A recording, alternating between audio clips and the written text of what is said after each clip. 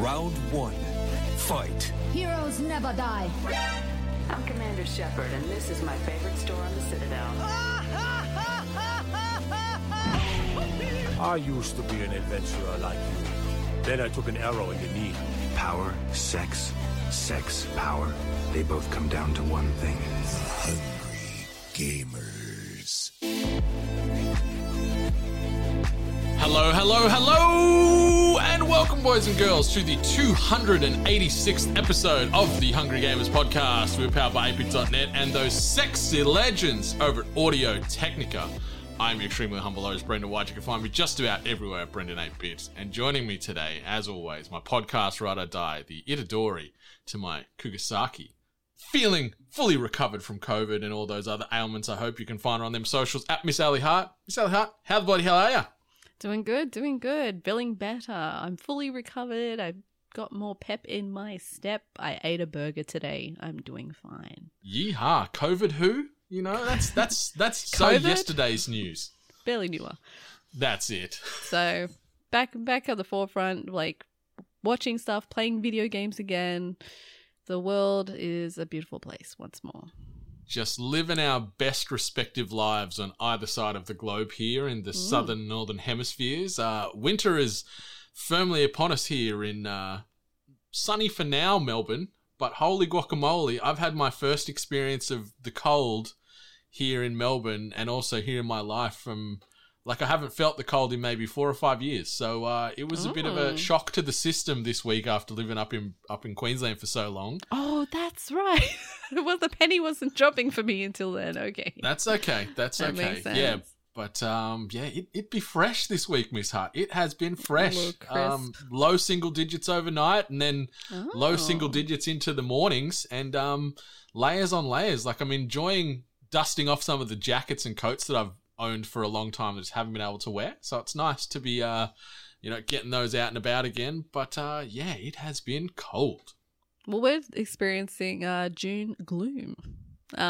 Which is June gloom. June gloom, yeah. Okay. It's the gloomy part of June before essentially 6 months of summer happens afterwards. We've kind of been on the cooler side. We have some sunny days, but yeah, there's some grey clouds overhead, which I do not complain about. I pray for rain. Gosh, I miss it. I miss it so damn much. But I'll make do with cloudy weather. I'd send you some rain if I could, because we get an awful lot here in Melbourne. Obviously, the whole 4 seasons in one day. It is a thing, and it's a beautiful thing. But it'd be cold. Not this morning. It's nice today, but no doubt if you checked in again in a few hours' time, it might be cold and wet. So we'll see.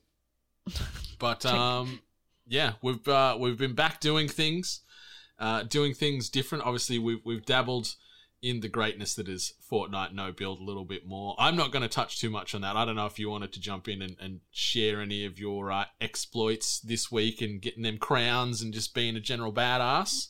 No, not really. Just doing well, getting better, improving. So I'm happy with that.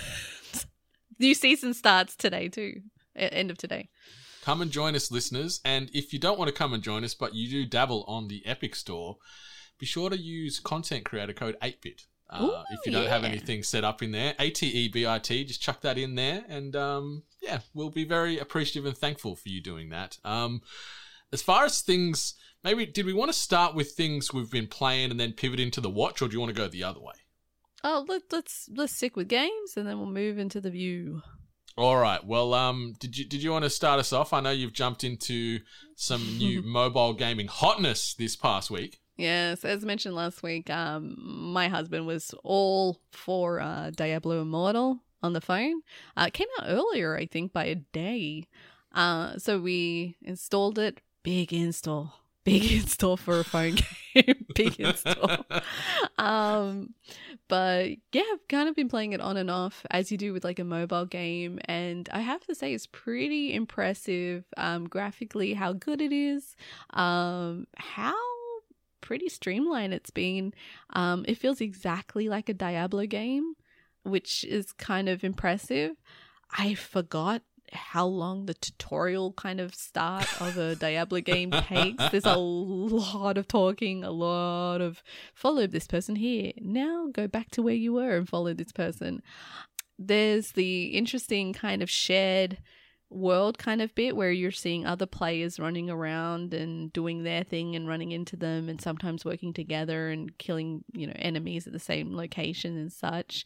There's a very interesting group world dialogue box, and some of the stuff you see there is yeah. I wish I could get rid of it, to be honest. Not PC. Yeah, but yeah. So I'm rocking a wizard again. I've never really dabbled in anything else. I like my wizard. The character model did look a little like yourself, I must say. The wizard. Oh well, yeah. I do enjoy that kind of semi-goth look that she's got going on. But I'm trying to remember if there was any more customization to it in the previous, like in Diablo 3, because in Diablo Immortal you could actually change the face and everything like that, and I was Couldn't like, do that in 3. Snap. Like, obviously, I took the plunge last year, somewhere in the last couple of years. Time yeah, flies. I do remember you finally tried it, and yeah, couldn't change much on the character apart from picking up different armors that made them look a little different in game. Couldn't tweak the face. Well, this is like a facial appearance, which was pretty interesting. It was a pretty cool thing to add to it, and overall my experience has been great. It's great to kind of team up with people and do missions and run the map together and destroy things, and especially when someone is twice the level that you are and they're just absolutely melting people. But yeah, like it's good. It's a good kind of like in between for a, between Diablo 3, which was forever ago, to Diablo 4, which I think is coming, they're hoping next year, I believe was the last update. It's free. You can play it on mobile. You can play it on PC. Now, I'm going to get my information probably wrong, because at first I thought the only currency it took was just for cosmetic, but I am finding out now it is pay to win. Which is a bit sad.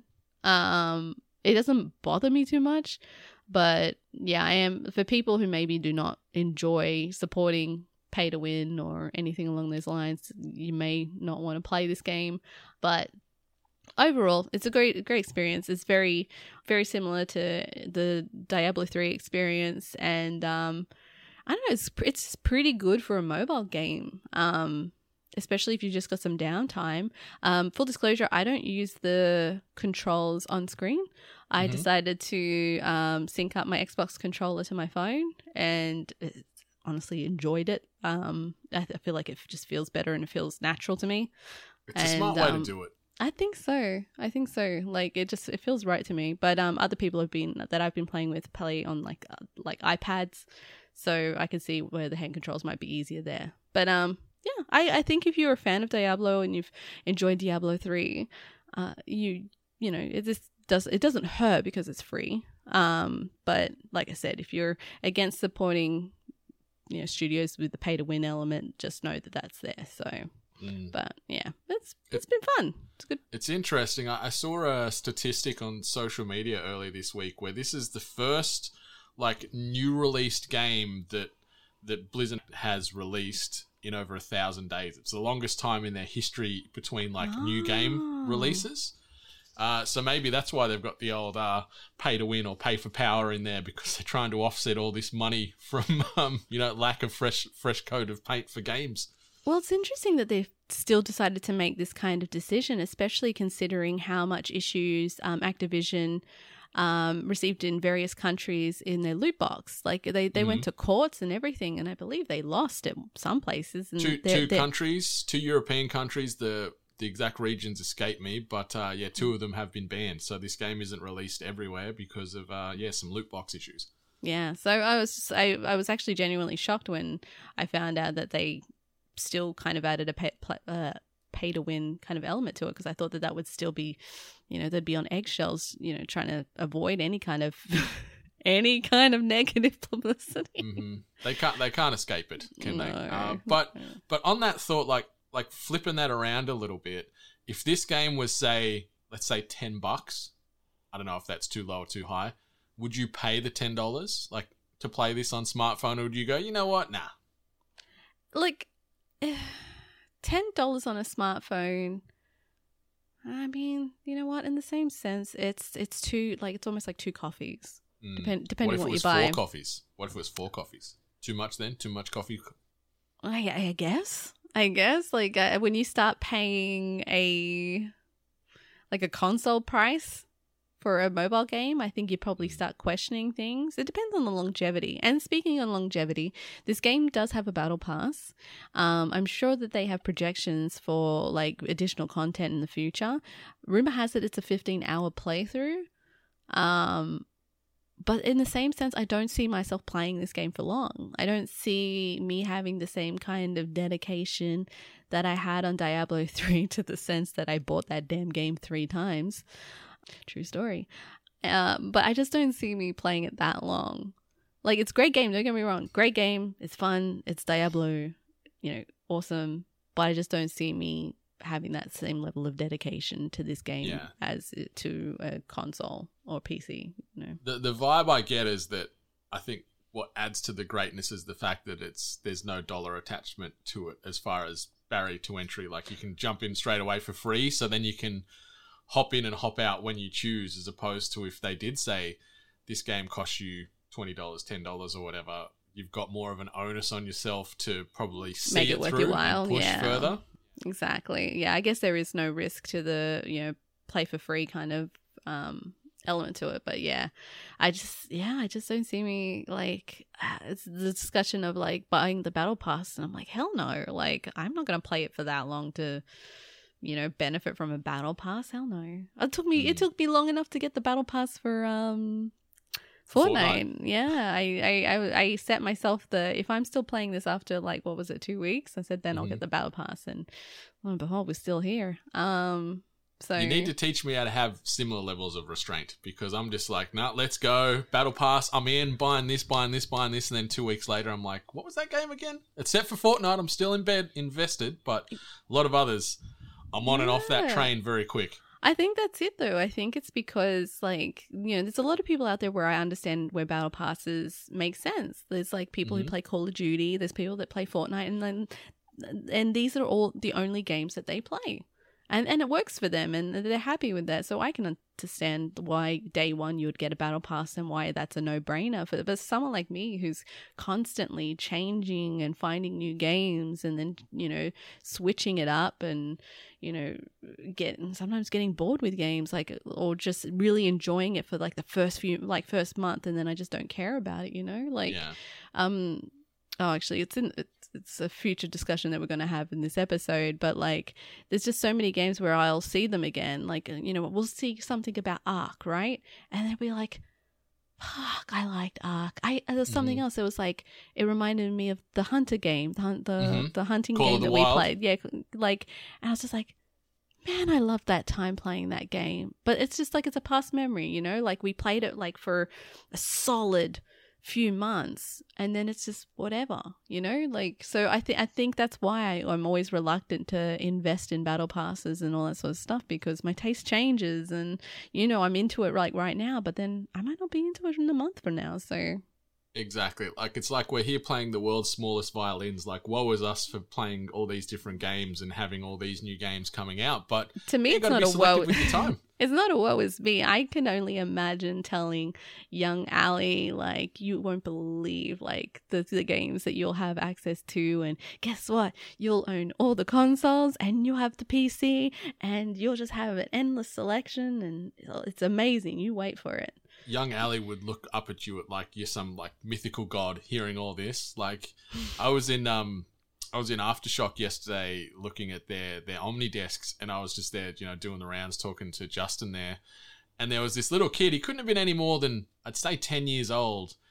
And we were sort of standing at this desk, and they had like a racing rig set up, and he's like, oh, I think I'm going to get one of these. And we're like, Justin and I sort of looked at each other. I'm thinking to him like, bullshit, kid, you're 10. These things cost a lot. And then he started talking to this little kid, and I was like, what are you here for? What are you looking at? And he's like, yeah, my mum just bought me this new PC for my birthday. And he rattled off the model of the build it was, and I was sort of standing near one of the ones that have got set up that the mum's bought him. It's a $4,000 PC, and this kid's like 10 years old. And like, he started talking about other things, and it's clear that he's mum works very hard and is probably very successful, and money's less of an object for them. But yeah, like that's the contrast. Like you think of when we were kids and you'd get a game maybe once a quarter if you're lucky, and you'd rent them in between. Where a lot of kiddos these days, they've got all the toys, they've got all the bells and whistles, and like it doesn't mean any less, but they just don't know what it was like a decade or 2 decades ago or 3 decades ago, the gaming landscape that it is today. And you're right, like, and that's what I sometimes kind of think about, especially with this Diablo Immortal game, where it's like, I have this game looks exactly like Diablo 3, and when I first initially played Diablo 3, I just couldn't get over, like, I'm like, this is gorgeous, this is such a pretty game. But now I have that on my phone. I have it on this device that I carry with me everywhere.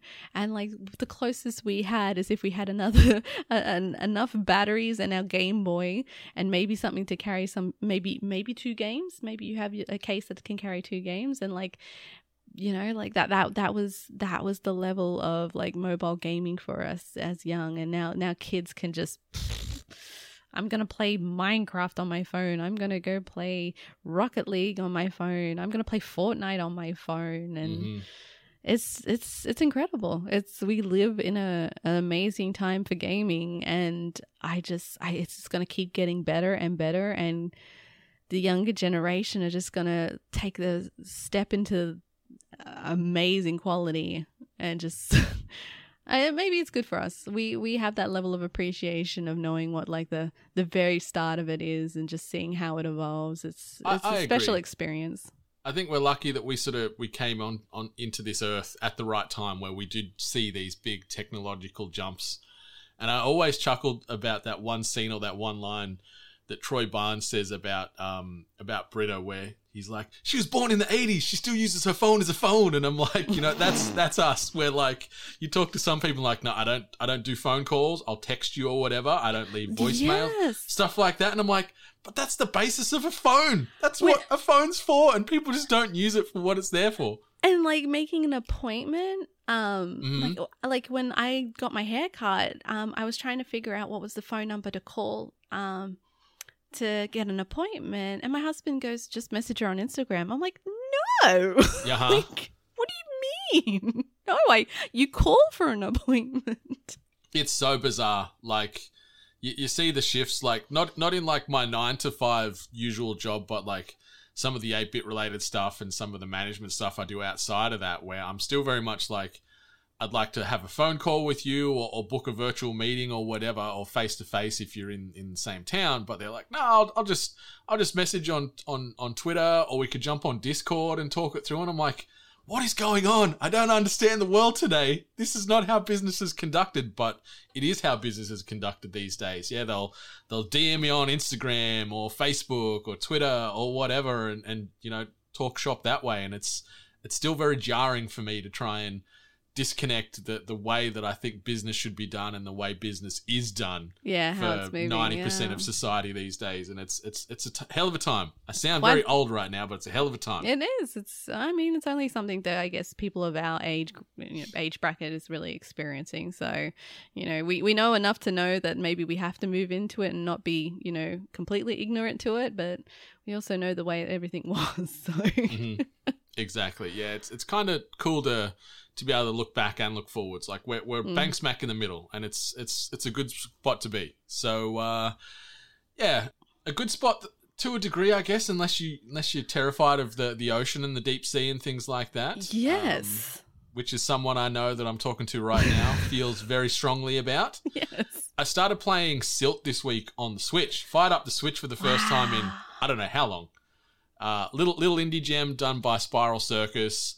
It's a black and white color palette. Yeah. Very simple in its design, very nightmarish in its simplicity, and just very Limbo.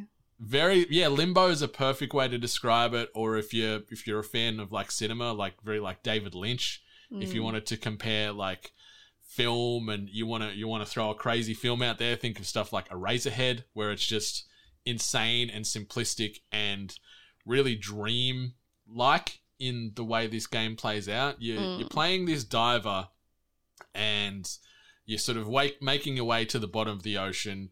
you're not like, I haven't finished the game yet. I've played a couple of hours, but I've been really enjoying it. The story sort of is slowly unfolding as I swim my way through this abyss and deal with all kinds of giant nightmarish hell creatures from the bottom of the sea, like giant anglerfish that can swallow you in one bite and all kinds of other crazy sea beasties. But like, all you've really got is sort of the light from your deep sea diving or swimming rig. I don't know the term. Sorry, any professional divers what that's actually called. But you're swimming around trying to explore and solve puzzles and whatnot. But you've got this ability almost where to get through puzzles and light certain areas and defeat creatures is you can sort of like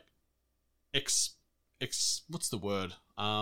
Like emit your essence almost, like this sort of worm spirit comes out of you and you can control creatures and things in the environment to sort of use their abilities or their size or, whatever traits like they've Aquaman. got to get through certain things. Yeah. So it's almost like this like sea worm that comes out of you, which is very eerie and haunting in itself, thinking that you're sort of slowly expunging your own essence to sort of work your way through this very bleak, very dark, but also gorgeous world. Like the fact that it's just this black and white color palette, the simplicity is stunning, but then it also then just adds to the tension because the sea's scary as fuck. I'm with you. Like deep sea, especially, like if I can't see or touch the bottom in the ocean, straight away I'm like, what's going to get me? I'm fucked. I'm going to die today. It's been nice knowing you fellow beachgoers, but yeah, like being down when it's so dark that no natural light gets to you. Like I love watching all those documentaries and it's great, but it's also like very eerie and uneasy knowing that there's all kinds of weird alien types of creatures down there. And this game sort of dabbles with a little bit to do with that, with a little bit to do with just exploration and being sort of almost like a treasure diver in a way. And it's really cool. And having this possession ability to avoid some of the creatures and getting chomped up by their giant freaky teeth and whatever else is really great. The puzzles, they're not too in-depth, which isn't too bad because it feels like it's more about a visual experience, at least the way I'm taking it. Like it's peaceful, but it's creepy at the same time. Yeah, I get but what I'm you mean. really, really enjoying Silt. Like it's on all the platforms. It's on all the consoles and PC. Came out on, I think, June the 1st, so a couple of days ago now. But it's been really fun, very different to what I've been playing lately. And like you said, like Limbo, where it's simplistic in its aesthetic.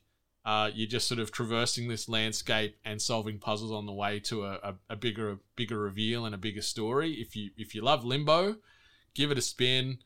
If you do get a bit freaked out about the deep, just forewarning, it can be a bit freaky, but it is still gorgeous and worth a look. Do you think you'd play this, or is it just that world's too much for you? I've actually had this game recommended to me on multiple devices. Like, obviously, I have a thing. Like, and most of my gaming shop fronts have recognized it, so it's been recommended to me quite a bit, and I can see why. It's like, it is very Limbo, it is like very spooky but very artsy at the same time. But there's a screenshot that I saw from it where it's like that anglerfish that is like 5 times your size, just like, looming in from the side, and I'm just like, no, I don't think I'll be able to play this one. Like, not a lot of things like, scare me, but the deep ocean does, and just the fear of the unknown, and like, I can't do it. And does your surroundings get darker the deeper in the ocean you get? Because that's another thing. There is some areas where you can barely see, like, it feels like a meter or so in front of you. Lord, and so you're just like swimming very slowly, just edging forward because you're like, what the hell is going to get me next? I can't see. And it is very intense, and it's coupled really well because the soundtrack, I just had to look on because the name escapes me. Nick Diamond, who did the soundtrack, it's really great. Like, it heightens those moments of tension, and there's like this reverb coming through the speakers and stuff. Like, it is very like, like it's, can get the skin crawling a little bit in those moments. But it's really good. I think it costs $20 something. I can't remember exactly. So That's pretty fair. You know, 4 cups of coffee if we're going to go with that metric from Diablo Immortals earlier. But it's coffee really investment, fun. Yeah. And it I does was look just good. playing it in bed, and because obviously Switch is perfect for bedtime games, so I'm going to probably try and chip away and finish that tonight or tomorrow. Before sleeping, you played that game? Yeah, I'm pretty fortunate in the way that I can switch my brain off in, like, I can watch horror movies just before bed that's the most twisted, warped, horrific stuff, and I can still just go to sleep and my brain sort of just blank canvases what I just watched and I can have a good sleep. I played Fortnite last night. My husband watched Vikings. I went to sleep and I dreamt last night about a battle royale with his Vikings trying to kill me. Like, you know, like, that's what happens to me. Well, there is the Ivor skins from Valhalla in there, so there is some connectivity. That's true. But yeah, Silt's really, like, I'm really enjoying it. I'd say, like, from my side, it's definitely in that 8-bit approved, stamp of approval there. But if you're looking for a nice little indie that's sort of standing apart from a lot of the recent games that have come out, or if you're a big fan of Playdead's Limbo, from I think it was 2010 it came out. It was a while ago. Yeah. This sort of hits those same notes, but you're just down in the depths of the ocean, and it's great. So yeah, I'd highly recommend that. Before we jump down the anime rabbit hole, I also wanted to say that I binged all of Stranger Things season 4 this past week. Have you watched any of it yet? No, so I've discussed it with my husband. We're probably gonna not watch it yet. We'll probably go back to season 2 and watch from season 2 and try to get through it all so we can watch it. I kind of had Jono explain it through. Like, he said that you can watch season 4 without reference, but there'll just be certain things that you might not be understanding.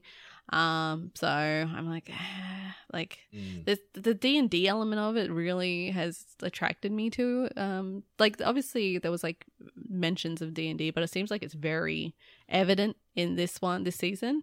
They've lent heavy into it in this season. Yeah, like they said building Vecna, out so the world and characters. I kind of need to like get into it, but I think I will try and watch season 2 and 3 and get onto season 4. So the short version is holy guacamole. This is some amazing television.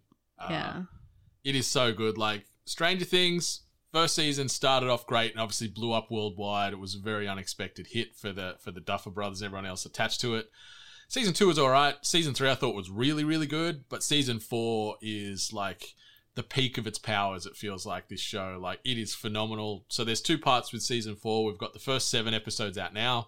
And we've got the later 2 episodes coming early July.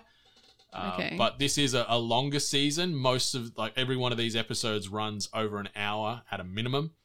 Thank you for telling me that. Big watch. It's a big watch. And then the final 2 episodes that are coming out on July 1, episode 9, I've seen the runtime for that is over 2.5 hours. So there's some big viewings. They're pretty much like, every episode's almost like watching a movie. That's intense. Yeah. It's going to be hard trying to catch up now. Yeah, like the previous seasons, some of the episodes got close to an hour, but most of them sat in that, 40 to 50 minutes. So it is a lot of content to crunch, but this 4th season is just, a melting pot of all the things that we gush about on this show, like science fiction, horror, comedy, action, D&D, video games, pop culture, you name it, it's all in there. A crunchy soundtrack with bangers from the 80s that you only need to just hear a riff or a line or a drum roll in or whatever, and you know straight away what that song is. Like, fuck yeah, let's go. Yeah, I see that Kate Bush is the song from this season, it appears, because I'm seeing a lot of the youth use it in their Instagrams and stuff. Oh God, I'm sounding old. It's funny because my first connection to that song is actually the Placebo cover of that Kate Bush classic from 3000. Was it 30 Days and 30 Nights? No, what's the zombie movie? Oh, 30 Days a Night? No. Oh my God, 28 Days Later. That's it. I think 30 Days, 30 Nights is a dating one. 30 Days of Night is another horror. That's the vampire one in Alaska where obviously there's those moments where there's no sun for like okay. month. Yeah, no, I think it was the one that you said. But I know the Placebo song was for one of those kind of like dark kind of vampire-ish movies. Yeah, and a random nugget to accompany this placebo song is, I heard it for the first time due to being part of my school's Rockestedford. Remember when Rockestedford was a thing? You got to go to Rockestedford? Yeah, it's funny, and humble brag or slight embarrassment, I don't know, but I got initially asked to be like the lead in our Rockestedford in year 12. What? I said no, and I ended up running like the back, like the production crew instead, because I'm like, I'm not dancing. I can't dance. I've got no rhythm. I'm from the town in Footloose. Like, I can't dance at all. So, I said no to that. But that song was like part of like one of the big moments in our performance.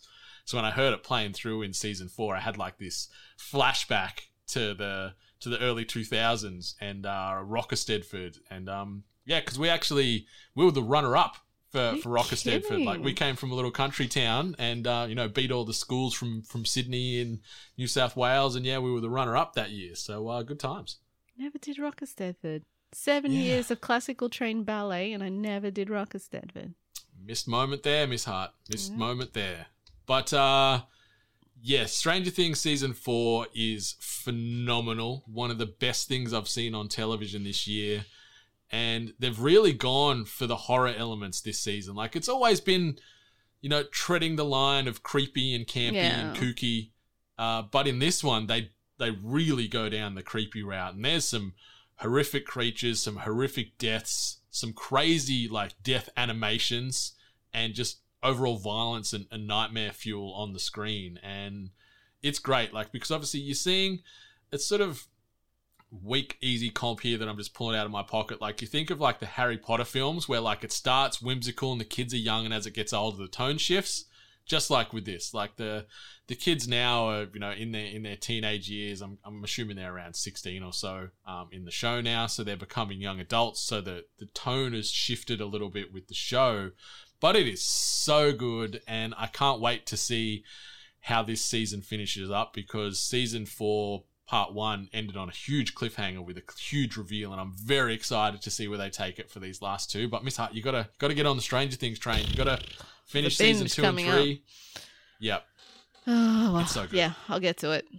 It's so good. Yeah, I can't speak highly enough of it. It is awesome. It's just, all the things that we love, and a lot of people that listen to this show and a lot of friends of ours love, all just embodied in this show across those 7 episodes. And the cast is great, and it's just awesome. It's awesome. So check that out when you can.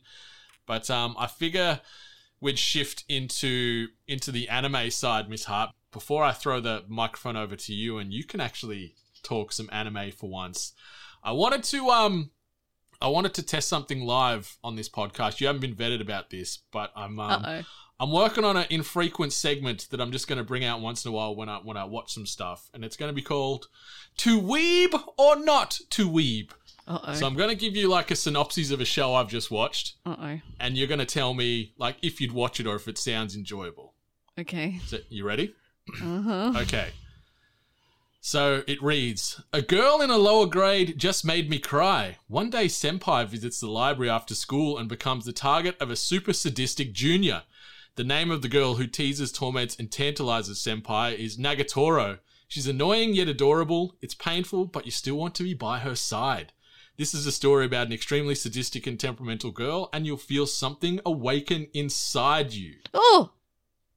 So that's the synopsis for the show called Don't Toy With Me, Miss Nagatoro. Would you join me and weeb on that one, or are you out? Are you thumbs up or thumbs down? So they're high school, like they're 17 or so. So the guys, let's say the guy's 18, she's 17, or 17 and 16. So they're of age. Yeah, probably not. Probably not. It just sounds like another little like rom-com and, misunderstood character of some variety kind of thing. It definitely would not be on the top of my list. Okay. So your thumbs down on Don't Toy With Me, Miss Nagatoro? Yeah. Well, I'm thumbs up. I am weebing on this one. I binged this season this week.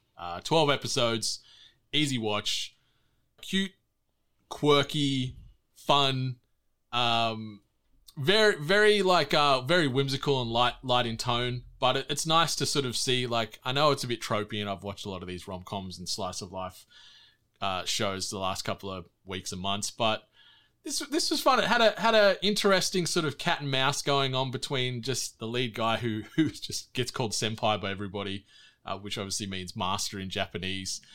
He's just this lowly art student, just trying to become a good artist, and he's just getting terrorized by Nagatoro and her friends. And obviously, you know, does the attraction build? Is there actually chemistry there? And this poor guy is just introverted, not familiar with dating and just females in general, and just trying to navigate that minefield while also getting tormented constantly by this girl and her group of friends. And it's fun, and it was just easy watching. And there's parts in this show that I legitimately was laughing out loud. Like, there was some piss funny moments, and just it's really, really well written. The voice acting's actually really well done. I actually watched this with the dub, and the dub was actually pretty rock solid. And yeah, it's just a good old time. It didn't overstay its welcome. I'm excited for the second season to see what happens with Senpai and Nagatoro. But yeah, I'm definitely weebing in to weeb or not to weeb. I'm giving it that thumbs up, but you're out. You're not even going to check it out before it starts. I just Googled it. I'm getting very Love Hina vibes from it. So, oh, yeah. Yeah. Excellent comp. Yeah, that works. Like, I watched a bit of Love Hina, but it definitely wasn't my thing. I did learn the intro on keyboard. Yeah, I admitted that on a podcast. But yeah, it's still not for me. Just deadpan. So good. Yeah, so good. I'll probably pass on that.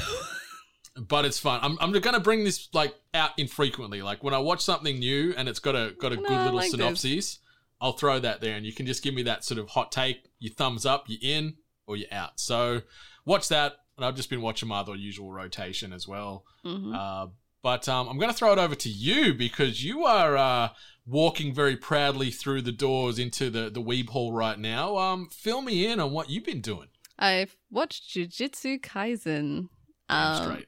I heard enough about it, and I think a few episodes ago I told you that my husband was looking at the movie. Mm-hmm. He loaded up the anime, and little things caught me, and like he usually does, I kind of gravitated towards it and started watching it, and I really enjoy it. It has that element of that I'm gonna have to learn what the actual term is, where it's like people with abilities learning to use them. We're already getting to a part where it seems like different schools are gonna battle each other, which is my thing. Mm-hmm. It's what I love about My Hero.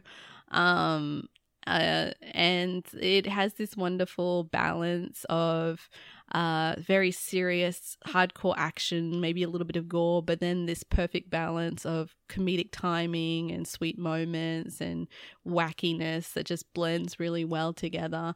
And some great characters, some quirky characters, and I'm really enjoying it. I'm actually having a really good experience with it, and knowing that I'm actually technically going to be up to date with it once I finish, because the next season isn't going to be available until next year. So I'll have to watch the movie though, I'm assuming after I finish the season. So but yeah, this one stuck. I actually really, really liked it, and can understand why it's probably being really well received. It's so good, isn't it? Like, you nailed it. Like, the tone, I like that it can jump between comedic and lighthearted to pretty dark and heavy, because you know, this is a school, you know, the occult club that are trying to what's the word? Exercise. They're pretty much exercising demons and getting bad curses off people, and just the assortment of characters and just how different they are, yet they all intermingle and mesh really well. And what did you find with the art style? Like, some of the combat, like where you get sort of these, you know, vibrant like watercolor strokes, like during certain moves and stuff. It's really pretty to watch. Yeah, it's really gorgeous, and like it goes back to that kind of balance of seriousness and wacky, because like there's moments where they're having this very detailed fight or a very intense scene with, like, you know, a big bad or something like that, and then next thing you know, they're going to move to this next scene to this character that you've been taking serious for this entire time, and next thing you know, the character is just, you know, dropped to a very simplistic outline form, wiggling in the most simplest and like animation style ever, and it's funny, it's quirky, it's like it's just good. Like usually I don't like it when seriousness and wackiness kind of blend in, because it really sends you through loops. Like it feels jolting. But what they've done with this anime, it works perfectly. They know when to be serious, they know when to add the comedy, and they know when to kind of mix up the two where it can be enjoyed either way. So I actually really, really am enjoying Jujutsu Kaisen. It's a banger. Are you watching sub or dub? Watching dubbed. That's fine. The voice work in it's really good. It is good. Someone from Critical Role, or that appeared in Critical Role, is actually doing a voice in it too. But yeah, doing dubbed because my husband watches dubbed. So I'm getting all English actors, voice actors. Yeah, so. I ain't judging here. Like that's how I consume my anime, because that way I can still tinker on my phone or work or whatever at the same time. So Sure. I get you. It's and not when bad. it's a good dub, it's great. Yeah, it's not bad at all. I'm actually like it hasn't bothered me yet. I'm very excited to see what they do with Itadori. Like I'm not talking any spoilers, not talking any plot, but just knowing what he's got going on with him and inside of him. It's very interesting to see how it's ultimately going to end up, because there's certainly some things lingering around him constantly, and it's super slick and super stylized. And I haven't watched the movie yet, but I'm going to try and hunt that down over the coming weeks, because it's still not on Crunchyroll, the film. So okay, waiting so for I have that time. to drop on there. Okay, yeah. cute. But 24 episodes, plenty of Jujutsu Kaisen for people to consume. I think I'm about halfway through, maybe. So Nice. won't take Nice. long. Well- They're nice and short. They're short episodes. After talking about a 2-hour episode of Stranger Things, short episodes are refreshing, easy That's to it. get It's through. like 6 to 7 episodes of Jujutsu Kaisen, or 1 episode of Stranger Things season 4. It's like, yeah. But it's a good time, and I'm happy you've checked it out, because it's well worth a watch. It's one of the better anime that I've consumed over the last few years that have sort of popped up, those last couple of years, as far as new additions to the rotation. So I'm excited to see where you go next after this one, you big old weeb. It's definitely not Kill la Kill, that's for damn sure. My husband watched Which I think's fun, but anyway. Behind the Curtain. My husband watched that one too, and I just listened to it, and it sounded ridiculous. So I won't be watching that one. It's pretty great, but it's certainly not something for everybody. Definitely not. All right, quick bit of housekeeping before we start moving our way through the usual news gauntlet here in THG 286. Obviously, if you want to support us monetarily, you can do so over at ko-fi.com/we are8bit. From low price of $1 per month, or 1/5 of a coffee. Using that metric, that's the standard there. You can get access to exclusive perks, giveaways, and content. If you want to get yourself some merchandise, obviously shop8bit.net is our central hub for all things merch with 8bit. You can get yourself hats, hoodies, tees, singlets, and a whole host of other things that'll keep you warm or cool, depending on where you are in the world. And obviously, we are still running a giveaway for an ATH GL3 gaming headset from our friends over at Audio Technica. To enter, all you got to do is screenshot yourself, leaving a rating for THG or any of the 8-bit-centric podcasts on Spotify. Slide into our DMs at We8bit. Show us that screenshot with that review there. Or if you want to email it to us, hello@8bit.net to go into the draw, and we will announce a winner on next week's episode. So episode 287 of THG, we will announce the first winner of a new ATH GL3 gaming headset, which comes in white or black too. So if you've got a color preference or an aesthetic preference on your gaming headset, you can choose if you want that nice sort of Arctic white, or you want to go the midnight black. You've got the options there. But Miss Hart, let's jump into this. This week's news headlines.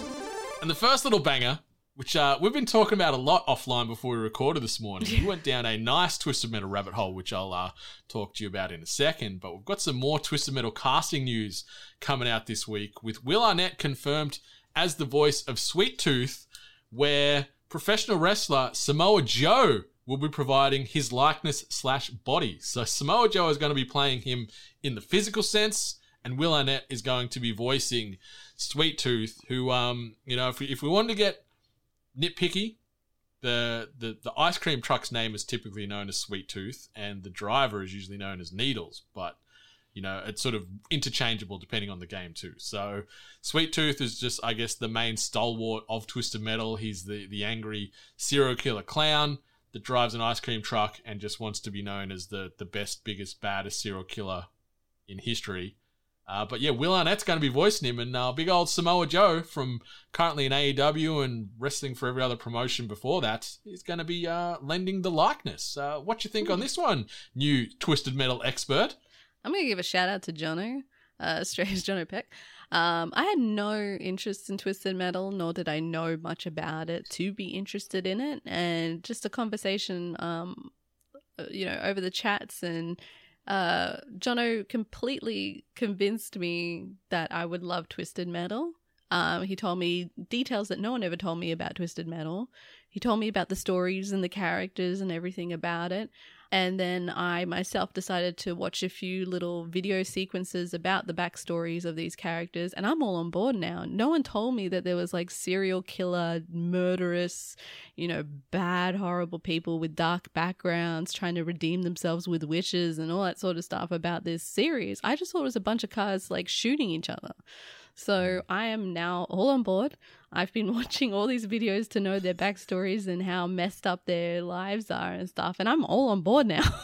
Like, I'm for it. I'm going to be the biggest Twisted Metal TV series fan there is. But yeah, I know who Sweet Tooth is. I feel very bad that I didn't sell it, because we've been talking Twisted Metal the last month or two, I'd say, maybe a little bit longer with this live action announcement. And I guess there's just a part of me that I just assumed you knew. Like, I thought this was a game you would have played because of that darkness and kookiness and creepiness. Nope. But I didn't expand on that more, and I feel bad. So I'm sorry that I let you down and didn't get you hyped earlier, because it is a very interesting and twisted world here that is in that game. And I'm excited for seeing it realized on the screen. And, we talked offline about, will this potentially jumpstart a reboot? Will we get a sequel? Will we get some new Twisted Metal coming our way in conjunction with this show? Because it is a hell of amount of fun playing this game. I really enjoy it, and I've got some really fond memories of running over people and blowing up people. Well, yeah. But as I explained to you, I always thought it was just like a little, bunch of cars just shooting at each other, and that was it. And as I said to you, I'm like, why would you play that game when you can play Carmageddon? So I was very misinformed on what Twisted Metal was and all the other stuff that kind of came with it. So I'm curious now. I want to learn more about it. So I guess if anyone out there are also Twisted Metal fans, what are your favorite characters? What's the best Twisted Metal game? I'm very curious. I'd like to kind of dive in a bit more. World Tour is my favorite. And World Tour. I'm just going to say my main character I usually played as with either Spectre, but primarily I was playing as Thumper, which was like a pink Cadillac. It was like this gangster guy driving it, and the special ability of Thumper was it had a flamethrower shooting out the front of it. So if you could sort of wedge in and smash against the car and just hit that flamethrower, it was just you were cooking, and they were in a world of hurt. But some of the there was different degrees of difficulty playing certain characters, because some of them just had abilities where they just shoot a missile or whatever. But then you could play Mr. Slam, which was like a big construction vehicle with the big, what's it called on the front? Like the digger. I think it's the digger, whatever it is, where you grab that and you'd have to line up perfectly to grab the other car, and you slam it on the ground. And it was really hard to line up and get done. So if you're a good Mr. Slam player, you'd feel like a bit of a badass. See, there's more characters I'm going to have to learn about too. So yeah. Let us know on the social media. Tell me your favorite characters or what your favorite version of Twisted Metal was. Yeah, we'll chuck that up on the socials between now and when the next episode, this episode comes out, because it'd be cool to see how many other Twisted Metal fans are out there. And who was your main? Yeah. Who was your main on Twisted Metal, and in what iteration of Twisted Metal? But World Tour was the touchstone for me, and I killed my mum and my sister and vice versa many times in that game. It was fantastic. All right, the next bit of news. To celebrate Pride Month, Xbox is releasing a brand new controller design that incorporates 34 community flags. The flags are in a fine, interwoven manner to celebrate the nuance, complexity, intersectionality, and strength of the many LGBTQIA+ communities, explains an Xbox Wire post. Last year, Xbox created a limited number of Pride controllers, but many players wanted it to be universally available. This year's controller will therefore be customizable in the Xbox Design Lab. But this isn't just a controller. It's a symbol of the LGBTQIA plus communities that inspired it, and a call to continue efforts towards inclusion and representation across all gaming spaces, reads the post. The controller will be available from June 9th via Xbox Design Lab, but Xbox has other Pride celebrations planned too. If a controller wasn't enough, there's also a Pride merch collection of apparel available from the Xbox Gear Shop.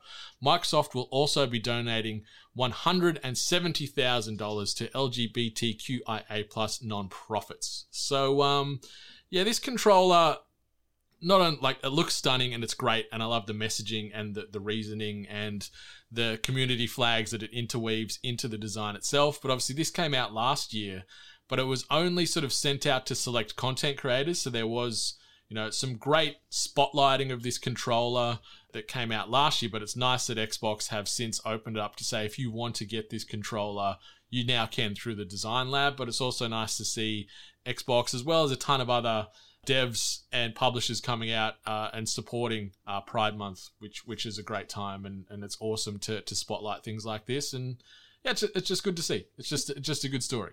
Yeah, I mean, it's good that they've actually made it accessible to everyone, because I could only imagine just how kind of, how disappointing it would have been to see something that, was meant to be a representation of something personal to you, but then it only being exclusive to certain people. So, I'm glad everyone's going to be able to get their hands on it, and I'm glad that there's actually some donation that's actually going to be going out too. So, it's a month to celebrate Pride and being respectful to everyone around you. So, yeah, just always, be mindful, listen to what other people have to say during this month. The representation matters. Totally agree. Like, equality is a year-round thing. Like, it's great we have Pride Month, but just be, as you said, Ms. Hart, be mindful and be respectful and be inclusive no matter where you are and who you're with. We're all human beings at the end of the day, and just be better. And if you want to get yourself a great controller and contribute to good causes, this is one of the ways to do it from a video game perspective. All right, the next bit of news, I've just titled this one, "Who Doesn't Love a LeChonky Boy?" So we had a new trailer revealed this past week highlighting Pokemon Scarlet and Violet, which has now been confirmed to be released on November the 18th. The trailer shows off a lot of the new mainline Pokemon games world and introduces two new legendary monsters, Koraidon, who appears in Scarlet, and Miraidon, who appears in Violet. These two Pokemon are said to have powers that far surpass those of other Pokemon. Read the description on the Pokemon website, but further details about Koraidon and Miraidon are still shrouded in mystery. Very ominous, very, what's going on there? We've already gotten a look at the game starters, the Grass Cat Sprigiato, the Fire Croc Fuecoco, and the Water Duckling Quaxley, but this trailer reveals a number of new monsters too, including a teary-eyed truffle pig called Lechonk, a grass normal type based on an olive called Smoliv, and Pawmi, a new electric mouse Pokemon. The trailer also included a look at two new professors, Sada and Turo, who appear in Scarlet and Violet respectively. We also got a look at Nimona, the player character's new friend, who is an experienced Pokemon trainer and serves as a reliable guide for you on your adventures. As previously announced, these will be the first fully open world Pokemon games in the series. However, what we didn't previously know was that Scarlet and Violet would see a very different structure too. The site confirms that the games include a world that you're free to explore at your leisure and not in an order dictated by the story. We also learned that the games would include 4-player co-op alongside the normal trading and battling multiplayer options. So Miss Hart, Scarlet and Violet with the juicy 2-ish minute trailer, a lot of hype came off the back of that. Obviously, it showcased the two legendary Pokemon that you're going to be competing for and no doubt battling and having some big story-based moments against in Scarlet and Violet respectively. But yeah, the internet has certainly latched onto Lechonk as the undisputed MVP of Pokemon Scarlet and or Violet. What did you think of this? Did this game get you excited, or this trailer get you excited? You're going to be jumping in on November 18 to play some Pokemon Scarlet or Violet? I mean, like, I always think that I'm going to play it just because, like, usually when these kind of Pokemon games come out, I usually jump on board maybe for every second or third one that maybe gets released. Mm-hmm. I'm still not sure which one I'm picking because I think me and my husband will do one Scarlet, one Violet. But I haven't really seen much information out yet on what the difference is between, because it's usually exclusive Pokemon more than just the legendary. They've said that obviously what you wear is different, but I haven't seen much else to actually make a full-on decision on which one I want to pick. 4-player co-op. It's interesting. Like, yeah, it doesn't sort of go into much detail, and you only sort of see it, a couple of times in the trailer, but it's like your respective Pokemon trainers kitted up how you've designed them, which is cool, that your unique customizations will come into, I guess, one person's going to host the world, I assume, and maybe you can join them on quests and battles, or just have a good time. So I like that element. Like, I'm not liking the thought of having to try and use, Nintendo Party Chat to talk to my friends during this and have 7,000 adapters and everything else going on, but I think it could be a fun way to get players back into or existing players more hyped for Pokemon, where you can do it together as opposed to just trading and battling. You can actually maybe experience some of this story in this world together. It's good to see that they're moving away from linear story and being kind of set on a structured path on how to experience the game. So I'd be interested to see exactly how open that is and how free you are as a player to kind of dictate how you play the game. And yeah, those additional characters, additional Pokemon that got announced. I mean, Lechonk is just good naming, right? It's great, like, isn't it? Yeah. It's just like they said it's a pig, let's call it Lechonk, and everyone was like, I'm on board. It's true, he's chunky, he's a chunky boy. Oh, that's great naming. But yeah, I probably still will play it, regardless of which Pokemon are announced or whatever. So that's it. It's coming out at a good time. Like, obviously the back end of this year, it's still pretty barren with big AAAs, with so many delays and still games just out in the ether as far as will they, won't they in 2022. So I'm excited to jump in. I think I'm going to go Scarlet. I like the look a little bit more of Koraidon as opposed to Miraidon with the two legendaries. But see, I was looking at Violet more. Yeah, well, that's good, because then we can trade. Switch, we can trade unique Pokemon between us. But a couple of other closing thoughts on this one. Another electric mouse Pokemon? Yeah, I thought that too. Do we need another one of these? I'm like pig that we called Lechonk and Olive. I'm like, that makes sense. And then electric mouse Pokemon, because we don't have enough. So. But also, I wanted to shout out the professors, Saito and Turo. I think there was many sexual awakenings happening during this trailer, because they are both far too attractive. I'm never gonna leave the first zone. I'm just gonna be hanging out at the professor's office the whole time, just trying to perv and pick them up, whichever one it might be. They're both very attractive.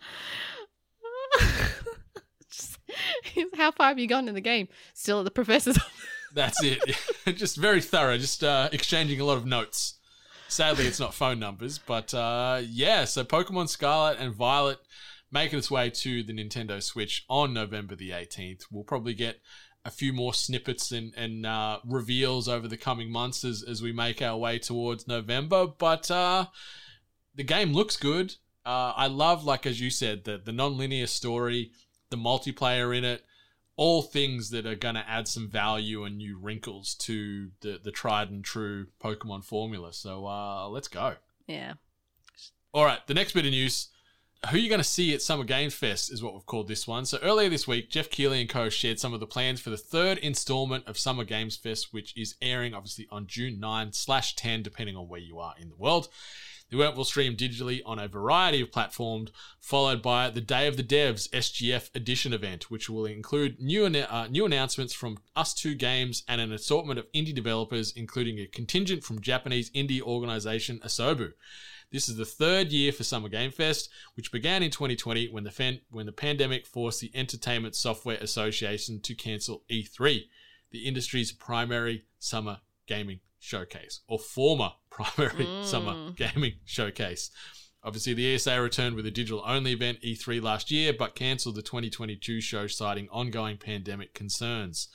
So the list of companies participating in the main Summer Game Fest show follows, with additional participants to be also announced in the coming days. But for now, the list sounds and reads like 2K, Activision, Atlas, Bandai Namco, Bloober Team, Capcom, Coffee Stain, Deep Silver, Devolver Digital, Digital Extremes, .emu, Electronic Arts, Epic Games, Focus Entertainment, Frost Giant Studios, Humble Games, Level Infinite, Mediatonic, MiHoYo, Netflix, PlayStation, Raw Fury, Samsung Gaming Hub, Sega, Skybound Games, Square Enix, Steam, Studio MDHR, Tribeca Festival, Warner Bros. Games, and Xbox.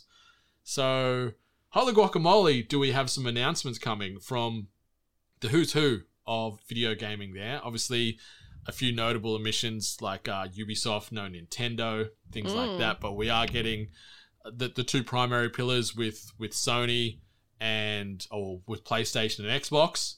And then a whole host of other fantastic developers or publishers there. So, plenty of content coming out. And the crazy thing is this week coming, Miss Hart. That kind of snuck up on me in discussion of just like, it's next week, Ryan. No, it's not next week. No, it's next week. It's shit.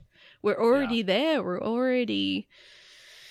Yeah, and then this is when we start seeing like a full-on tirade of all these kind of gaming showcases from studios and such, kind of, showing what they have. So it's an exciting time. It's an anxious time, and I'm sure all the studios and all the people working hard behind the scenes are very anxious. And I hope that they're able to show off their hard-earned work and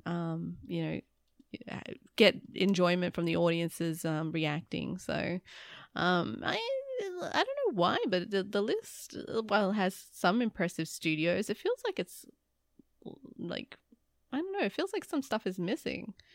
But I can't wait to see, like, obviously Devolver Digital every year.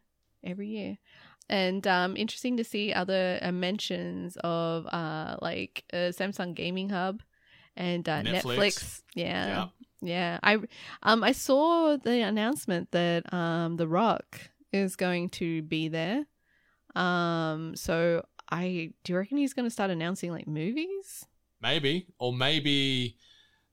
they're going to announce a Black Adam game to accompany the film at the back end of this year. Yeah. I certainly know he's not going to announce that he's going to be co-starring in Arc 2 with Vin Diesel. That's for damn sure, because they hate each other's guts. Oh, well, Rock clearly hates his guts and Vin just wants his boy back. But it's going to be interesting to see. Yeah. We should try and see if we can figure out why he's there. What's the thing? Oh, Did he signed on for something, right? Like an adaptation? Oh, for It Takes Two. Remember, his company's tied into It Takes Two. Maybe you go. That's it. Maybe. There you go. I just wanted to quickly sort of sandwich in our question of the week here, because I figure it ties in nicely with all the upcoming events.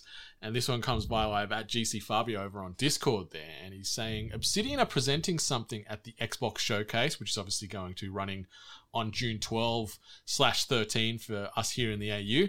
But apparently it's not avowed, with Outer World 2 so far away and grounded in early access. What do you think we might see? So I put my thinking hat on about this one a little earlier, and I'm wondering if they're going to try and swing for the fences a little bit and get a bit of hype with all things Xbox, and say maybe we're going to get Fallout New Vegas 2 announced by Obsidian at the Xbox Showcase. So that's where I'm going to push my chips in the table in the middle for. I'm going to say Fallout New Vegas 2, or whatever they're going to call it, the sequel to Fallout New Vegas. That's what they're going to announce next weekend / Monday, depending on where you are in the world. So that's what I'm going to say Obsidian are going to do. Have you got anything you want to throw? You got a hat in the ring you want to toss as well? No, because like I am thinking, like, if it's not avowed, which is meant to be something that they really should be highlighting again, I guess,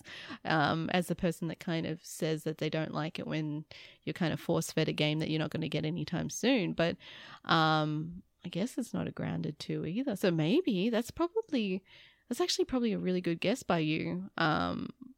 Another Fallout, like a Fallout New Vegas. Oh, but then will it just be like a? Do you reckon if they did, do you reckon it would just be like a screen and that's it? Like nothing else? I don't think it'd be much, yeah. Like, because they've got clearly a lot of things going on at the moment. Like, the only other one I could think of is maybe another South Park game. Because obviously South Park have signed these crazy deals with various production companies where they've got decades of content still planned and future games planned. Maybe we'll get the next iteration where obviously we've had the Lord of the Rings sort of D&D archetype, and we've had the superhero archetype with South Park and the themes. Maybe they're going to go to a third iteration. I don't know what sort of area of pop culture they'd parody for a future one, but maybe we might even get a South Park game. I always thought South Park was just strictly linked to Ubisoft. I completely forgot that Obsidian, Stick of Truth was good. Stick of Truth was good. It should be interesting to see either way. I'm curious. I'm very, very curious to see, but we don't have to wait too long for that one as well. Obviously, like, sadly, we'll be recapping Game Fest, but I don't know what we're going to do with some of these other showcases that are sort of dropping up. Maybe we'll try and look to do an episode earlier in the week instead of the usual Monday drop to sort of coincide with some of that. Maybe not, but yeah, plenty of showcases coming our way in the coming week plus. The last bit of news actually covers off another showcase. Obviously, we had the latest PlayStation's State of Play just drop in the past 26, 27 hours at time of recording right now. And there was some hits. There was some misses from a personal standpoint as far as some of the things that were showcased. We had a couple of big reveals and announcements, and I figure we'd sort of just go through them. We could sort of mention the headline, a couple of hit points, and then sort of jump in and deep dive and throw some thoughts back and forth where applicable, or maybe where it got us excited. And the first one that I think we can collectively agree on as far as, oh yeah, let's go. Resident Evil 4 Remake is officially on its way. It's going to be released on March 24, 2023. Capcom is looking to reimagine the storyline of the game while keeping the essence of its direction, while modernizing the graphics and updating the controls to a modern standard. PSVR 2 owners will also be able to look forward to some type of VR content, although no further details were given at the time. So, Resident Evil 4 Remake on the way. I think we all knew this was coming. I think it's inevitable. They're working their way through the greatest hits, and this looks awesome. I cannot wait for this. Like, Resident Evil 4 is probably my second favorite Resident Evil game of all time, I'd say. I bought a GameCube specifically to play this and Resident Evil Remake back in the day. So I cannot wait to see this thing reimagined and running on new hardware, looking terrifying and gorgeous at the same time. This was my first Resident Evil game. So this was your first? Yeah. So I was kind of spoiled, and it's probably, of all the ones that I've played, it was definitely still one of my favorite memories of playing it. I like the environment. I like the story so far in it. But I don't know if it looked that polished. How dare you? I don't know. There was elements in the trailer where I was like, oh, that still looks a bit rough. But it's not coming out till next year, so they've got time. I think it's going to be great. I can't wait to see, because this was such a pivot to the usual Resident Evil formula, like going more action oriented, over the shoulder camera. The controls are a bit smoother, going away from the traditional zombie to the Ouroboros Las Plagas whole situation. There was freaking awesome. Obviously the grain sack wearing chainsaw wielding maniac, terrifying, and obviously the location to reacted cutscenes. Yeah, the quick time events, and obviously you're trying to save the president of America's daughter. Yeah, of course, yeah. So as you do, all of the day's work for Leon, and just some of the reveals. And I don't want to talk story because some people might not have played this. I don't want to spoil cool moments in the game itself, but it looks cool. I'm excited. This is already on my radar as one of the games to be watching and playing in 2023, and it falls into that February-March window we're getting used to with these Resident Evil games too. So bring it on. Staying on the Resident Evil train, Resident Evil Village is getting the VR treatment. So RE Village will soon allow players to visit its world in a brand new way, as it will be made available for PlayStation VR 2. And yes, it will be the complete campaign, which is huge. It's not just a side event. It's not just a little bit of nothing. You can play the full game in VR, and VR will also let players guard by actually lifting their arms, and will give them the option to use different weapons in each hand for even more combat opportunities. So there was a cool moment where the old mate has the shotgun, then he's got the pistol in the other hand. He's just like, it's the combat's going to be sped up to suit this sort of dual world mechanic. But I'm keen as a bean. What are you going to say, Miss Hart? Where are you going here? So I've had a big smile ever since we started talking about the VR Village, because I couldn't help but notice that the majority of the VR experience that they showed you was with Lady Demetress. That's it. She's going to be sucking on your hand and stomping on your in VR, like just all us poor souls have been longing for since this game came out. The start of last year. You wanted it. You everyone's got fantasy. It. Yeah. It's becoming reality. I just couldn't help but notice that was really what they focused on a good chunk of that the VR kind of trailer experience that they were trying to display there, and I'm like, they know exactly what they're doing. Oh yeah.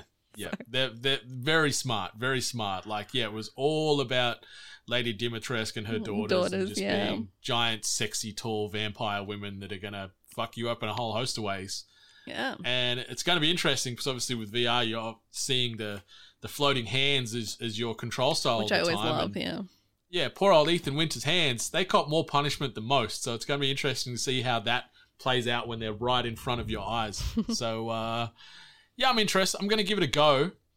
I don't have the highest of hopes. I love VR, but, I've sort of cooled off on it. I was watching the State of Play again this morning, and I'm like, VR's cool, but, it doesn't sort of move the needle as it once did for me. But hopefully stuff like this will help. Yeah. If there's anything I learned from this State of Play is I'm getting too damn old for games where everything I kind of watched, I went, that's going to make me sick. That's going to make me sick. Poor old eyes. Well, hopefully the announcement and first gameplay trailer for Street Fighter 6 will not make you sick. So obviously it's been announced for a 2023 release window coming on PlayStation, Xbox, and PC. Capcom provided fans with an extended look at the gameplay for the latest entry in the legendary fighting franchise. Street Fighter 6 actually being built on Capcom's RE engine. Obviously, that's the same engine that's been used for Resident Evil 7 and Village, and it will allow for improved graphics alongside a more stylish experience that will be filled with explosive splashes of paint and the striking graffiti treatment. So they've showcased Ryu, Chun-Li, Luke, and newcomer Jamie, who are part of the initial roster. They've sort of roughly alluded to potentially almost like an NBA 2K My Career situation going on. That's what it looked like, yeah. Yeah, your fighter, you couldn't really see them. They had a hood over and it was always shot from behind, so you couldn't see the face. They were making Hadouken noises, very Ryu voice, but not the Ryu build. This was a baby Ryu when you're talking about how big Ryu is these days. But it looks like, you're sort of walking around this potentially big open world and interacting with NPCs and maybe real characters that you could fight. I don't know, but it looked cool, and I really loved those paint splashes and graffiti things happening with big moves, where it coated the floor or the graffiti trail was flowing behind Chun-Li as she was doing certain special moves and stuff. It looked really slick and really stylized. It felt gimmicky to me. It felt like something that you would kind of come to expect maybe in the early 2000s, maybe. It looked cool, but I think you would get over it for pretty quickly, especially when we didn't see it much change in style. But I it was a quick trailer, so maybe there is more to it. But just for me, I was just like, that was a choice. The logo choice is still a thing. I noticed that on there, and I'm like, oh yeah, I Remember that stock logo debate we had a couple of months ago. So they've stuck with it. They've doubled down. But mixed it up a little bit, but yeah, the base elements are still there. But new Street Fighter, and it's not a PlayStation exclusive, obviously, which was what Street Fighter 5 was. So we're going to be able to play that with Xbox and PC if you want to go that way too. The next bit of news, Horizon Call of the Mountain will let you experience Horizon in a whole new way. So it gave an extended look at Horizon Call of the Mountain's gameplay, which is coming exclusively to PSVR 2. In this new story set in the world of the first two games, players will become a former Shadow Kaja warrior named Ryas, who is looking to redeem himself by investigating a grave new threat to the Sundom. He excels at climbing and archery, which obviously are both great for VR, and will have to do such things as scale perilous mountains and taking down mighty machines like the Thunderjaw. Even though players won't be seeing this world through the eyes of Aloy, they will run across them and other familiar and new faces along the journey. It looked pretty. It looked like this was one where I'm like, yeah, maybe VR, maybe I'm a little bit more excited than I was just a minute ago. It looks nice. Obviously, it's a game in a universe that I adore, so it certainly made me feel emotions, thinking, okay, I can experience this in a different way. And it looked very polished for a virtual reality game. True, and I'm curious to see how it plays out and how long the experience is. From what I can understand, it's a full game, so you're going to get maybe 6 to 8 hours potentially of VR experience in the Horizon world, and fighting these beasts in first person will be a whole thing. And so I'm just curious to see how the fluidity with the movement is going to work, because in Horizon you're rolling and jumping and grappling here because you're getting clapped from everywhere, and how are they going to try and offset that and the potential risk of motion sickness from that? But it looked pretty. I'm keen. On the back of that, they also announced a free major update, which is available right now for Horizon Forbidden West, which had New Game Plus, Performance Mode, and also Transmorg, which more games need to have the Transmorg option, because sometimes you find a set of armor that might have the best stats, might look like a piece of crap, and vice versa. You can mix that up to make it work for you. So plenty of Horizon-related content, which I am keen for. I mean, it looked good, but obviously wrong tree for me. VR, and then obviously it being Horizon. But yeah. I'm happy for Horizon fans, especially with New Game Plus as well. We appreciate you. Okay, so the next piece. The Callisto Protocol's gameplay trailer has confirmed a December 2022 release date. So we got a gameplay trailer that's not only shown off its horrifying world in very, very gory detail, but also confirmed that the game will be released on December the 2nd of 2022. So this is awesome that we've got a game that not only looks great, it's going to be scary as shit, but we get it in 2022 for now, touch wood. Hopefully it doesn't slip and no delays occur. But this was one of the wins of this state of play for me. Seeing this gameplay and seeing it's Dead Space on a frozen prison planet, really. And I'm in. Let's go. Yeah, it took me a little too long to kind of figure out what the hell we were watching when the trailer started, but I was pretty impressed by it. It looked pretty frightening, and there was little elements here and there that were very reminiscent of other space horror, but I was pleasantly surprised by this trailer. I was actually quite shocked by it. Looks good. It looks great, and some of the creatures and just the movement of the creatures in certain scenes, just like, oh yeah, this is going to be a scary, scary time. And it's not on the docket, but just I feel it's a very stark contrast, because they dropped another couple of minutes of Scorn gameplay this week, which is a horror game that you and I are pretty keen waiting for. Yeah. And that trailer, it was like 2.5 minutes of nothing. It feels like that game is in development hell in a big way, because this game, Callisto Protocol, sort of came out over nowhere in the last 18 months, and now it's coming out at the back end of this year, where Scorn was announced. We thought it was going to be a launch title almost for the Xbox Series X or S. Yeah. And it's still out there, and we're seeing nothing more than little walking simulator demos and creepy interactions with doors. To be fair, it looks good. Sucks. Every time, they share snippets all the time on social media, and every time they show it, I'm just like, oh, that's gross. It's awesome. But yeah, maybe we'll see some more at the Summer Games Fest, maybe. Yeah, or the Xbox Showcase. Maybe I'll be eating humble pie in a week and a bit, because we get a massive big Scorn reveal. But Yeah, Callisto Protocol. I'm hyped as hell and can't wait to play that at the back end of this year, in the festive season. So we also Stray has had a release date alongside the announcement. It will be free for PlayStation Plus Extra and Premium members. So Stray, which is the much anticipated game starring a very adorable cat, will be released on July 19th of 2022. As I said, it's going to be included in a couple of the tiers of PlayStation Plus. So the game itself, like, I don't know, like, it looked interesting. The fact that it's included as part of your membership, that's a good hook for me, because if this game came out and it was like $100, I'm like, I wouldn't pay $100 to play it from what I saw. Like, it looks cool, and there's probably a lot of platforming and whimsicalness as being a cat in this like futuristic robotic world, but it didn't move the needle for me a ton. But knowing that I can get it part of my paid subscription, cool, I'm in. I'll play it that way. Yeah, no thanks. It, like the environment looked cool and the robots looked adorable, but I have no interest in this cat game. That's okay. We're more dog people anyway, so that's fine. That's fine. The next little quick hitter, I don't need to probably dive deep on this one at all, but Marvel's Spider-Man Remastered and Marvel's Spider-Man Miles Morales will swing to PC in 2022. They're both making its way there on August 12th. So any PC players that haven't got a PlayStation 4 or 5 and played either of these fantastic games will get the full PC experience with a sexier coat of paint in about 2 months' time. So that's awesome. Yeah. Always good to see these titles that make it to the PC. So we'll see another wave of people streaming it. Yep.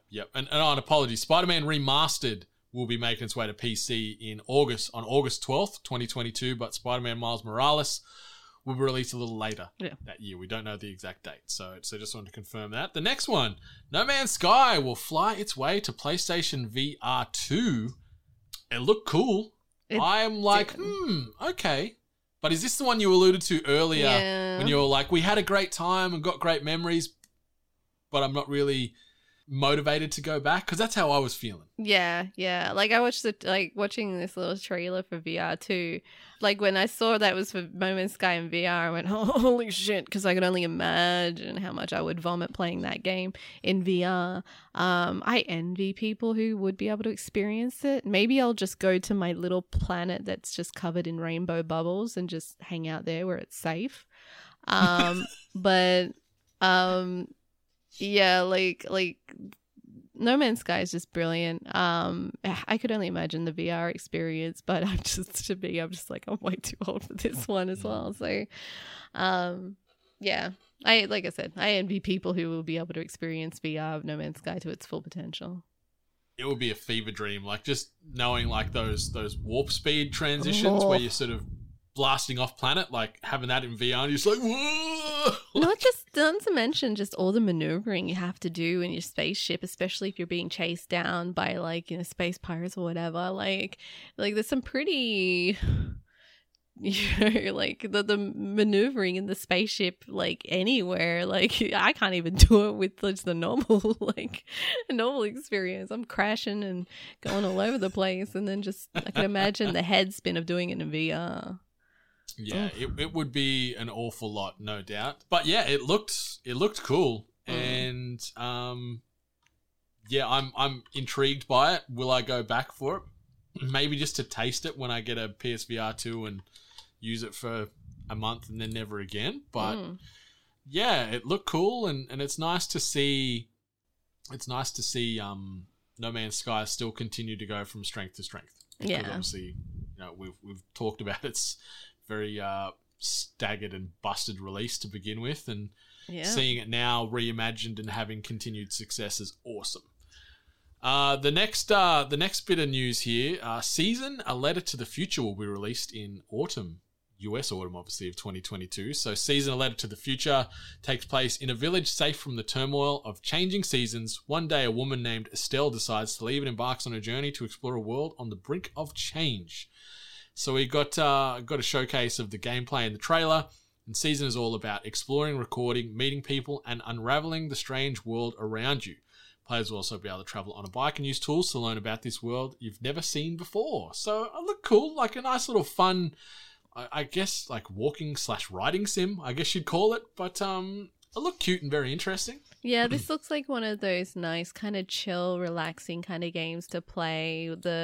The art style was very beautiful. The music was lovely and just very calm and relaxing. And the overall story concept, there was moments where it sounded pretty grim, but overall it just sounded very lovely. So this one was on my radar from a previous event. I think it got announced. I think it maybe last year, possibly. So it was good to see it again and see that it will be coming this year, and it hasn't, hit too much of a delay or anything like that. So one of those nice relaxing games that's going to be on my radar. Most definitely. A game that's not on either of our radars is The Walking Dead Saints and Sinners Chapter 2 Retribution. It's been announced for PlayStation VR 2. Cool. Don't care. Looked rough. Looked very rough. It looked like it was an old conversion from an arcade cabinet from the 2000s. Yeah, it did look like that. Yeah, no thanks. But I will also say thanks for Eternights, a dating action game set in the apocalypse. Give me all of the anime action dating sims where there will be 5 quirky and lovable characters to fall in love with, and you'll be able to explore their backstories when you aren't knee-deep in dungeons. Because you're not There is knee-deep also an in their ever-ticking backstory. clock that will force you to make choices and prioritize loot or love. Oh, wow. Yeah, it's going to be tough. The game itself and the premise sounds dumb, but it also sounds like it's right in my current wheelhouse as far as... Definitely hitting your interests. Yeah, it's ticking all the boxes, but this is coming out on PlayStation 4 and PlayStation 5, and the gameplay slice they showed in this demo and this trailer was all from gameplay captured on PlayStation 4? Why? This is old tech. Show it singing on a PlayStation 5. This game's coming out in early 2023, so it's very well far down the development cycle. But why are we seeing old gen highlighting this game? I want to see this romance in the ability to press R2 to hold a hand on the PlayStation 5, not PlayStation 4, please, Sony. R2 hold hand. To me, it looked like a mobile game, to be honest. Yeah, to me, it definitely looked like one of those games that kind of has already reached mobile. And yeah, it was shown on PS4 for some choice, so that's why I'm thinking it might still be a mobile game, maybe. But yeah, definitely not my thing. But you know what? If I can hold hands, if I can snap game action romance game, I'm down for that. If I can poo and romance at the same time, let's go. Oh gosh, choice words. All right, choice words. All next. Right. The next one, the futuristic skater shooter Roller Dome making its way to PlayStation 4 and PlayStation 5 this US fall, and that is from Ollie Ollie World's Roll 7. Cool. It reminded me, it felt like this was an extended scene from the movie A Scanner Darkly. I expected to see Robert Downey Jr. or Keanu Reeves pop up in this on roller skates and just Woody zing Harrelson? by. He was in that Woody too. Harrelson? Mm-hmm, I can't remember anyone else in the cast apart from that. Very, very unique movie for its day. But this didn't really move too much. So it's we're sort of I guess it's set in 2030, and it's focusing on a brutal new blood sport called Roller Dome. So you're cruising around on your roller skates and shooting skills, and you've got to rely on your roller skates and your shooting skills to rise above the competition, constantly moving and taking advantage of every ramp. Look to be the key to victory, because you're using guns to shoot other roller skaters in this looks like the warehouse level from Tony Hawk, just cell shaded. Yes, I got some Tony Hawk vibes from it. And I also got the damn my old eyes wouldn't be able to handle this game vibe from it too. Yeah, it looked like it was trying to do something cool and unique. We actually have seen this is another game kind of based on roller action. There's that game that's gotten released the start of this year, which is I can't remember the name. Oh, the free to play one that was done by Ubisoft. Yeah, the one where you're skating. You're essentially doing derby, but then you've got roller a ball. champions. That's it. So seems like a little niche is kind of being hit here. It doesn't really pique my interest, but it's good to see little studios getting a mention in these big PlayStation events. So yeah, it looked cool. It just just not for me, and I guess it's not for you, but like the art style was very unique, and it sort of stood out in that way on this state of play compared to the rest of the games because, aesthetically was very different. The next one, we've had Tunic, which obviously has been on the Xbox and PC since March, is making its way to the PlayStation 5 and PlayStation 4 on September the 27th of 2022. So in a little over 2.5 months' time, you'll be able to play Tunic if you haven't already on Xbox and PC, which is a fantastic little homage to Legend of Zelda. Yeah, it's a fantastic game. Absolutely adorable style and beautiful music. Shout out to Jono who finished it. Glad he persevered through it because getting the message saying that it was surprisingly difficult, and I was like, oh no, I hope I haven't done a bad recommendation. I still recommend play Tunic. So anyone that's missed out with owning a PlayStation, definitely jump on in September. And if you've got an Xbox, it's included in Game Pass, so play it now. It's true. And the state of play was closed out by Final Fantasy 16. Get the latest trailer, and it mixed in a ton of gameplay and some summons. We saw icons as well as ones from broader Final Fantasy history, including Phoenix, Titan, Garuda, Ruma, Shiva, Odin, Bahamut, and obviously Ifrit. So Final Fantasy 16's protagonist, Clive Rosfeld, also featured in this dominance trailer, in quotes they call it, and it showed how he and his team will take on the many enemies that will undoubtedly get in your way in the game's story. Also revealed that Final Fantasy 16 will be released on PlayStation 5 in summer 2023, so we're talking, June through potentially August here for people in Australia. The game can currently be played from start to finish, and the team is using all this time from now until next June to polish the game the best they can. So the universe, it looks like they've sort of gone back in time a little bit, real like medieval vibes as far as the aesthetic going on here. I still don't understand what in the Christ is going on. Like Final Fantasy games, you sort of just watch and try and put the pieces hang together. On as best you can. Yeah. Like, I'm a bit sad we didn't get anything about Final Fantasy VII Remake Part 2. That's what I was hanging for because I'm a big fan of Final Fantasy VII Remake. But this looked crazy. The combat looked frenetic. It almost had like some like Mushin Dynasty Warrior type of vibes where there's just combo numbers flashing everywhere and you're flying across the screen, swinging your sword, and there's enemies flying all over. Like, it felt a bit overwhelming at times. Yeah. But it looked pretty, and it's more Final Fantasy, so people are going to buy this and eat it up like mad next year. Yeah. But yeah, Final Fantasy 16, nice bit of gameplay slice to close it out, and Clive Rosfeld, which I think I caught has a random cheek tattoo, I think, from the trailer, unless it was like a scar or, I don't know, some soot from Ifrit, obviously who's a fire god. So I don't know, but I thought he had like a random like black cheek tattoo for some reason. I'm like, yeah, that's a choice. Okay.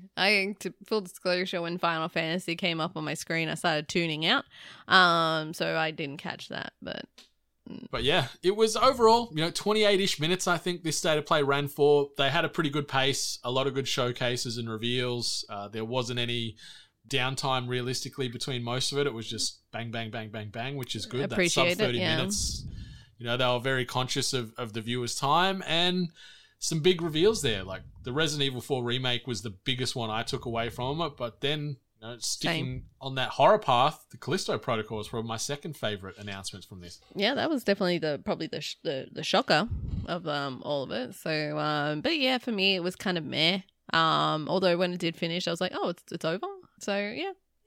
It wasn't the worst. There was some interesting stuff there. I'm even though a lot of the stuff wasn't for me, I'm appreciative that we're starting to see more and more about VR again. So, that was good to see. Yeah, and we'll probably get we've had PlayStation confirmed for Summer Game Fest for this Friday/Thursday. So we might get some things unyet seen from this last state of play. Maybe we'll get God of War Ragnarok reveal, or a bit more of a deeper dive on PSVR 2, or some other things. So we'll see what Jeff Keighley and co have got cooking next weekend. So that's exciting. But if you're looking for other things to do this week coming up before Summer Game Fest, we got you covered. New releases and events. last shout out to John O'Peck for this episode. He's getting far too much praise. It's going to go to his head. Like, his hair is already big enough. Like, if his head gets in line with that hair now, it's going to be trouble. It's not going to be healthy. But Putting in Work has made its long-awaited return to the podcast airwaves, and he's got an episode available right now, which he's chatting with Lachlan, who's a 2D animator who has worked on such things as Teenage Mutant Ninja Turtles and Marvel's What If. So it's a great discussion there. Check that out on Putting in Work. We've also got some new episodes of Bitecast dropping this week with a couple of one-on-one episodes with Benny McJanet as well as Marcy from Super Network there, sharing all things sweet and tasty with myself. As far as new TV shows coming out to the streamers, couldn't really find any, but the main one, I guess, would be the 4th episode of Stranger Things, and also then the 4th episode of The Boys, because The Boys Season 3 just dropped overnight too, so get in on that when you can. You still haven't watched any Boys, have you? No. Do it! God damn it! I think it's been spoiled quite a lot for me too, to be honest. Fuck, that sucks. I'm so sorry. As far as movies coming out this week, hopefully this movie doesn't break my heart, but Jurassic World Dominion, the 6th movie in the franchise, which they're saying is, wrapping up the story of the last 5 films. We've got the original cast coming back with the new cast to do all things crazy, zany, dinosaur related. Please, to the love of God, be good, please. But that's coming out this week. As far as games, if you want to play some stuff this week, we've got Spellforce 3 Reforced coming out. Star Wars Knights of the Old Republic 2, The Sith Lords, making its way to the Nintendo Switch. Pro Cycling Manager 2022, if you're that way inclined, is coming out this week. Or if you want more biking stuff, Tour de France 2022 is also out this week. We've also got the Demon Slayer Hinokami Chronicles on the Switch popping up as well. Mario Strikers Battle League is coming out on June the 10th. That crept up very quickly. I'm excited to play that, actually. It looks like a ton of fun. Are you going to have time? Hope so. I'm doubtful. Especially actually, with this one. Yeah, the next one. The Quarry coming out this week as well on all the platforms. So we'll have some impressions and opinions on The Quarry on our next episode of THG. So THG 287 will give you some spoiler-free reviews on our thoughts on The Quarry there. But plenty of content there coming out. And we'll sort of end with the tweet of the week and a little bit of an introspective or a follow-up from last week. Tweet of the week. And this just comes by way of the 8-bit social media feeds at We Are 8-bit, and we just wanted to sort of get a bit of a temperature check on what upcoming PlayStation adaptation has got you the most excited. So obviously we're talking about God of War, that's going to be on Amazon, Horizon Zero Dawn on Netflix, The Last of Us, which is making its way to HBO, and Twisted Metal, which is making its way to Peacock. You fan. And yeah, you'd vote for Twisted Metal now after you've gone deep in the Twisted Metal lore and getting cozy with Calypso and Co. and everyone else there. So it's going to be my next podcast. Getting cozy with Calypso and Co. That's so good. That's so good. I was going to say, and then you could have, I thought for a second they were called Calypso Frost. I'm like, no, they were Calippo Frost. That wouldn't work. But anyway. Oh, are they called Calippos? Oh, yeah. No, I've given wrong information. You've been calling them Calypsos? Yes. No, they're called Calippos. Oh, no. Anyway, how did we go? Yeah, so circling back, and with a resounding 67% of the vote, the nation is saying that The Last of Us is the TV show to be most excited for from the Sony slate. Coming in equal second, actually, God of War and Horizon Zero Dawn, and then rounding it out with a lowly 3% of the vote. Poor old Twisted Metal. It's missing one vote, but yeah. Yeah, okay, we'll add that and say rounding it up to 4-ish% of the vote or whatever it might be, Twisted Metal. But The Last of Us makes its way to HBO sometime next year, is the winner. But Miss Hart, that brings us to the end of episode 286 of THG. Anything else you wanted to shout out or mention before we close this sucker down? As Twisted Metal's #1 fan, I'm just going to tell social media, just to tell everyone out there to check out social media. So I want to get those opinions out there. Tell me your characters. Tell me everything about it. I want to know more. I want to grow fat with knowledge. So let me know. Most definitely. And I want to know, because you haven't played any of these games yet, because I want to know who you, your favorite character, as far as who you've studied up on so far, who resonates most with you? I'll report back next week. Okay, yeah, we'll unpack this and a lot more on THG 287. But 8-Bit Nation, that brings us to the end of this podcast. Thanks as always for stopping on by. Your listens and rating reviews mean the world to us. But until next time, much love. And stay hungry.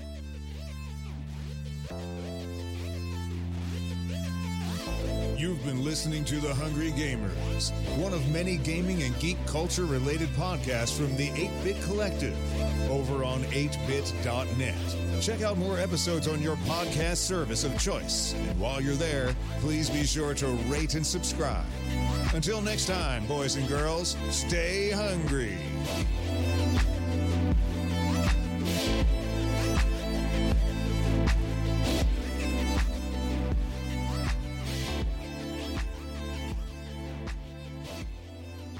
It's a long-ass episode. It's the longest one we've done in a long time.